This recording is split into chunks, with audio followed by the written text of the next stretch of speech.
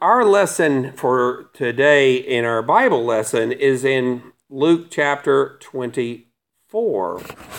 I love Luke 24. Luke is a great writer.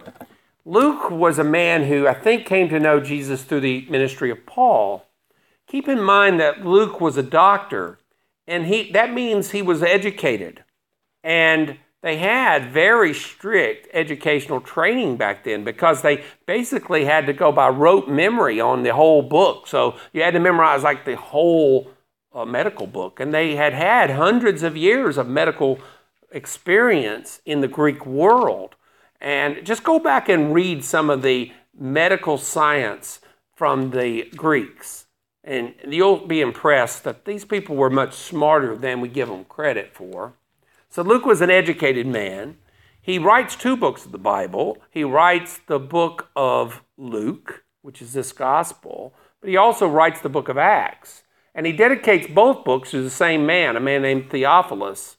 Some people have said Theophilus was just the name for, it means someone who loves God. But I think Theophilus was a real man. And he wrote these books, and he showed both in the way he wrote that he knew what he was talking about, and some of his accounts are so detailed that historians have used Luke as the prime example and the best example of how people got around and traveled and did certain things back in the ancient days. So here's a man who is not an idiot. Here's not a man who's going to be prone to superstition. He's not a man who's just going to start talking about wild tales. Here is an educated man who saw with his own eyes miraculous things, and we're going to learn something about him and really about his message in chapter 24 of Luke. And again, one of my favorite chapters in the Bible. Now, the Sunday school lesson has the first 12 verses. I think it's important to go a little further, but let's keep going. So now on the first day of the week, very early in the morning, they and certain other women with them came to the tomb, bringing the spices which they had prepared. If you remember, they didn't have time earlier because they were in a hurry to get Jesus buried.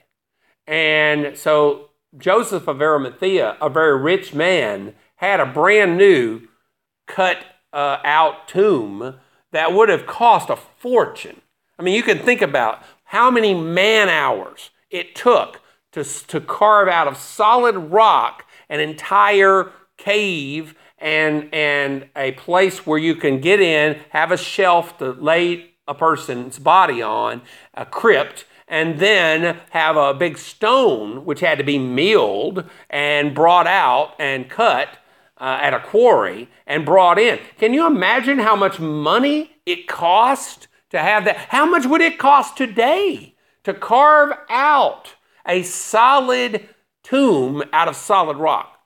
I mean, you're talking about a fortune, and that's with modern hydraulic machinery. You can imagine with picks and axes and all the little techniques they use, it would have taken them a year to make the tomb probably. So it's brand new, and Joseph of Arimathea is trying to get Jesus buried before 6 o'clock because that's when the Sabbath was. So they lay him in.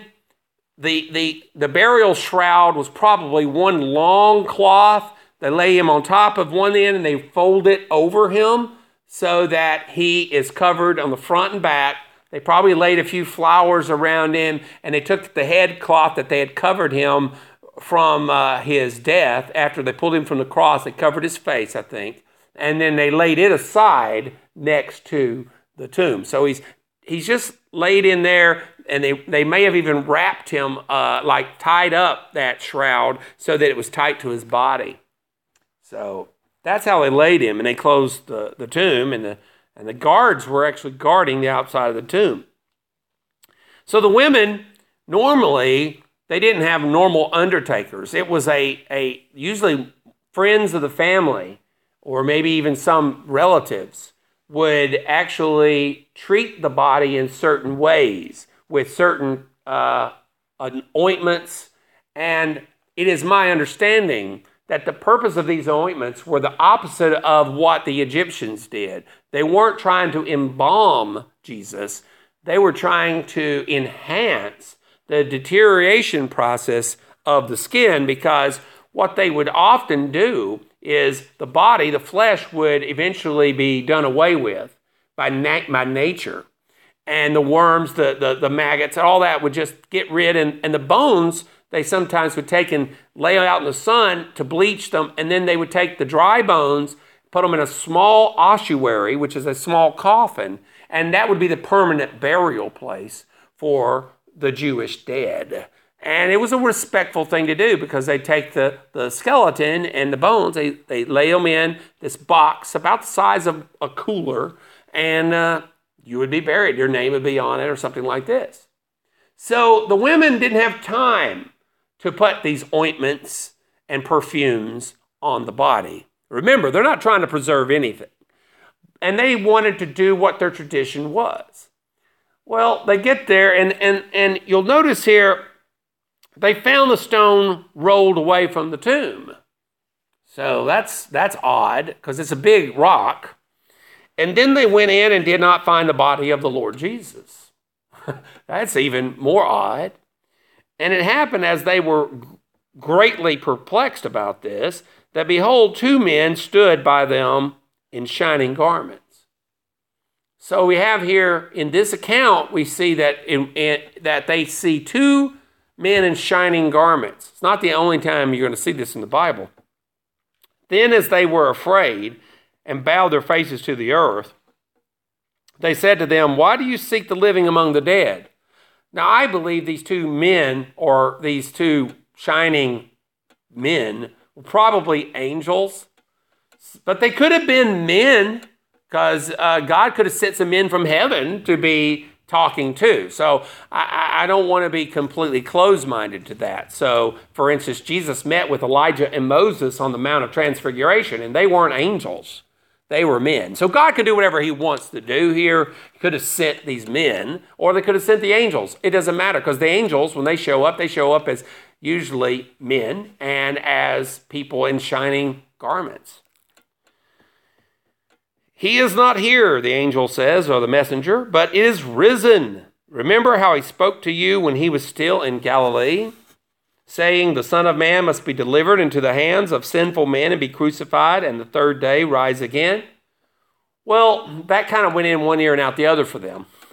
They heard it, but did they understand it? No.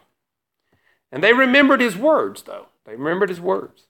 Then they returned from the tomb and told all these things to the 11 and to all the rest. So they tell the disciples, "Hey, the tomb's empty, and we met these guys there who in shining garments, and they said that he's not dead but alive." It was Mary Magdalene, Joanna, Mary the mother of James, and the other women with them who told these things to the apostles. And their words seemed to them like idle tales, and they did not believe them. One of the reasons why we can believe the story of the resurrection is the fact that Jesus first reveals himself to the women, to Mary Magdalene first, and then to the other women.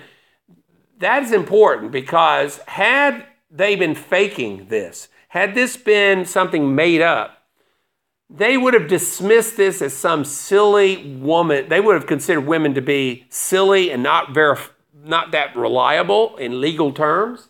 So they would have said, "Oh, it's just some woman's tale." And they would have not believed. But because it really happened, they didn't have a reason to hide the truth. They said, "Well, it is true. Why should we lie about it? Why should we lie about it if it is true?" So they just said the truth. But Peter arose and ran to the tomb in verse number 12, and stooping down, he saw the linen clothes lying by themselves, and he departed, marveling to himself at what had happened.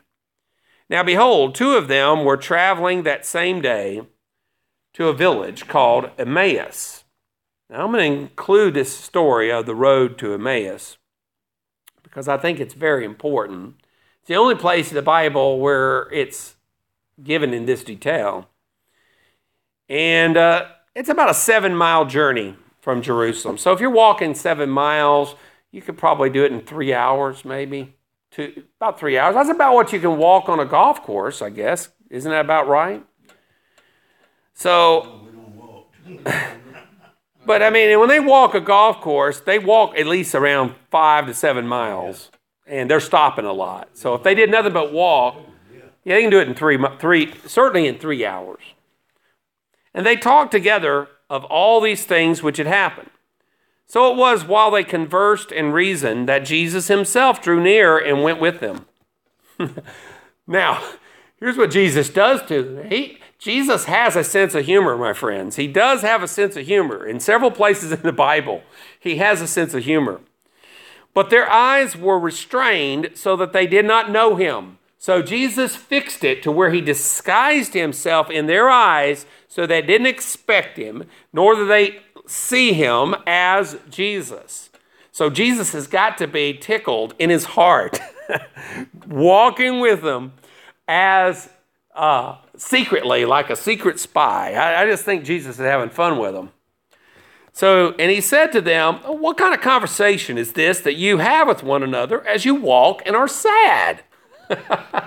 Well, of course they're sad. They just lost Jesus. They think that everything they had hoped for was over, and they were just downcast. And Jesus says, what kind of talk is this? Why are you so sad? So they said, then the one whose name was Cleopas, that sounds like a southerner, doesn't it? Cleopas. I tell you, sometimes these names just fit perfectly with the South. Cleopas, Cleo for short, I guess. He answered and said to him, are you the only stranger in Jerusalem, and have you not known the things which happened there in these days? So he says, are you the only person who doesn't know what went on? And he said to them, what things?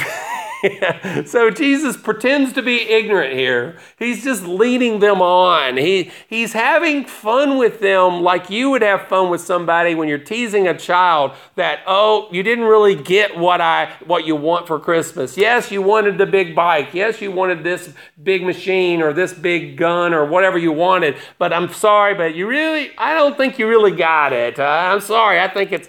you've all done that to children and people, haven't you? And don't you love teasing them? And they're just all stressed out thinking, I'm not going to get it.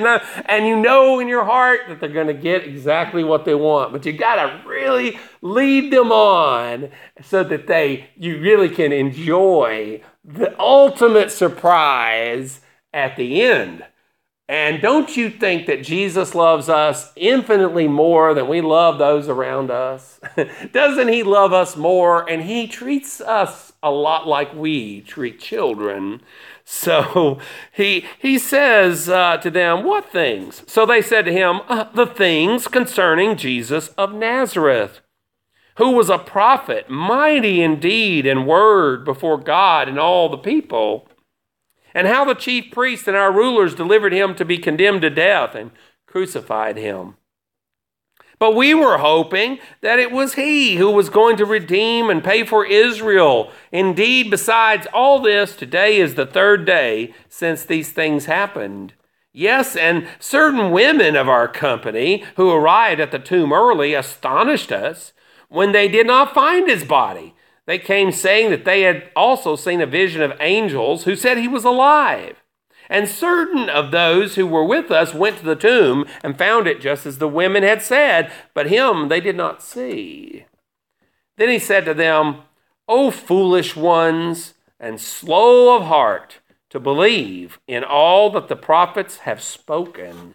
Ought not the Christ to have suffered these things and to enter into his glory? And beginning at Moses and all the prophets. Now, Moses would have been the first 5 books of the Bible. So he goes back to the very beginning of the Bible. He goes through all the prophets. And one by one, he starts saying, well, it says this, it says this, it says this, it says this. And they're like, oh my goodness, that's right, that's right, that's right. Check, check, check, check. The checklist is perfect. Perfect. And he expounded to them in all the scriptures the things concerning himself. Now, I'm hoping that Jesus met them on the front end of this 3-hour journey.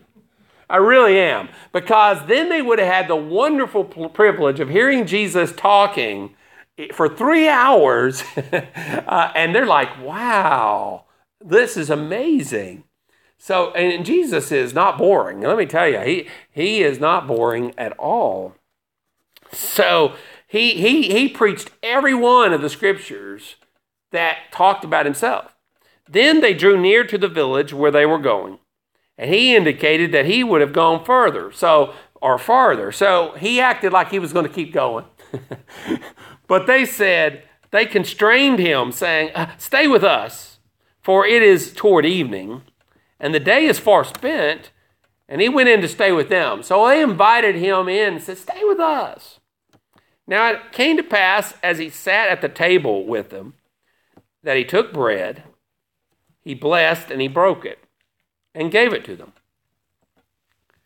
Then their eyes were opened, and they knew him, and he vanished from their sight.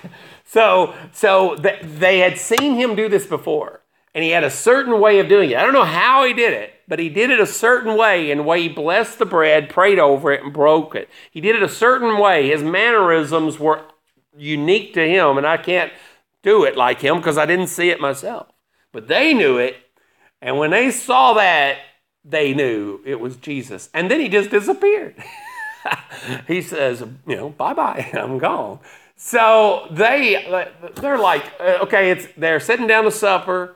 They're tired from a whole long day of hearing all kinds of stories. And remember, the disciples were also afraid, because if they killed Jesus, they might kill them too. Remember, they were afraid. They were all holed up in a room, so they were under great stress. So you can imagine how physically tired you would have been at the end of the day. But look what they did. Verse 32, and they said to one another, "Did not our heart burn within us while he talked with us on the road, and while he opened the scriptures to us?" So they rose up that very hour. Probably they garbled down the food they had and returned to Jerusalem. Another 3-hour walk. Maybe longer because it's uphill. Jerusalem is downhill, okay? Everywhere from Jerusalem is downhill. So they have to walk uphill for 3 hours. And found the 11, and those who were with them gathered together, saying, "The Lord is risen indeed, and has appeared to Simon." In other words, Peter was the first of those men disciples who actually saw Jesus alive. And they told about the things that had happened on the road, and how he was known to them in the breaking of bread. Now, as they said these things, Jesus himself stood in the midst of them and said to them, "Peace to you." So Jesus shows up here. Something about Jesus' new body is not subject to the same limitations that his old body would have been. So he can just appear, and almost like we can send, I have a phone here, you do too, most of you. You can actually send an image of somebody through a wall and transmit it, can you not? Well, in the new body, we can transmit our bodies that way without losing who we are, and it's no big deal. I mean, if you really think about it, to be able to talk to somebody on the other side of planet Earth and see their face on your phone in this room, you can do this. Now, any other generation would have said that's a miracle, but we know it and take it for granted. So don't think it's that incredible that Jesus, the maker of all things, including telecommunication and radio signals, God made everything. Don't think it's hard for him to transmit himself this way, because he can do whatever he wants. And that's the way our bodies are going to be. And they're not going to be fake bodies. They're going to be real. But they're not going to be subject to the same rules, because he can literally move in and out. And he proves that point here. He says, "Peace to you." But they were terrified and frightened, and supposed they had seen a spirit, in other words, a ghost. And he said to them, "Why are you troubled? And why do doubts arise in your hearts? Behold, my hands and my feet, that it is I myself. Handle me and see. For a spirit does not have flesh and bones, as you see I have. So he's not just a spirit, he's a man, but a different man. And even in the comic books, Superman can't go through walls. He can break walls down, but I don't think he can transmit through walls. So not even Superman can do that. So Jesus is greater than Superman by far. That's something to look forward to, because we're all used to comic book characters and all the fantastic things they can do. Well, they're nothing compared to Jesus, who's real. And when he had said this, he showed them his hands and his feet. But while they still did not believe for joy, in other words, they're afraid to believe. That's what they're saying. It's not that they didn't believe because they doubted. In this case, they were just afraid that they were doubting themselves. They're not doubting Jesus. They're doubting themselves. And I think a lot of people doubt themselves. But this is real, and they were all experiencing it. And it says here, they were surprised and marveled at it. He said to them, "Have you any food here?" So he's still trying to prove to them that he's really there. So they gave him a piece of broiled fish and some honeycomb, and he took it and ate in their presence. So he ate the food to prove that he's not some spirit or an illusion. Because the last time I have thought about this, which is not many times actually, but if you think about it, these spirits can't eat food. They can't do it. It wouldn't work. So then he said to them, "These are the words which I spoke to you while I was still with you, that all things must be fulfilled which were written in the law of Moses and the prophets and the Psalms concerning me." And he opened their understanding, and that they might comprehend the Scriptures. And then he said to them, "Thus it is written, and thus it was necessary for Christ to suffer and to rise from the dead the third day, and that repentance and remission of sins should be preached in his name to all nations, beginning at Jerusalem." So we are to preach repentance and forgiveness of sins. Remission is really the removal of sins, preached in his name to all nations. So everybody needs this message, starting in Jerusalem. "And you are witnesses of these things. Behold, I send the promise of my Father upon you, but tarry in the city of Jerusalem until you are endued with power from on high." And he led them out as far as Bethany, which is just right outside of Jerusalem, near the Mount of Olives. And he lifted up his hands and blessed them. Now, it came to pass while he blessed them that he was parted from them and carried up into heaven, and they worshipped him and returned to Jerusalem with great joy and were continually in the temple praising and blessing God. Amen. Now, the last sentences actually happened a little bit later than it seems to say. And the reason why is that Luke wrote this book first, and he wanted to make sure that his resurrection his ascension to heaven was put in there. So he puts it in. But in the first chapter of the book of Luke, he explains it in more detail, and you see where he goes to heaven, and it explains it a lot more. So he just basically, he explains that he eventually takes them up there to the Mount of Olives where he goes to heaven. So any comments or questions about this chapter? Because it's a wonderful chapter.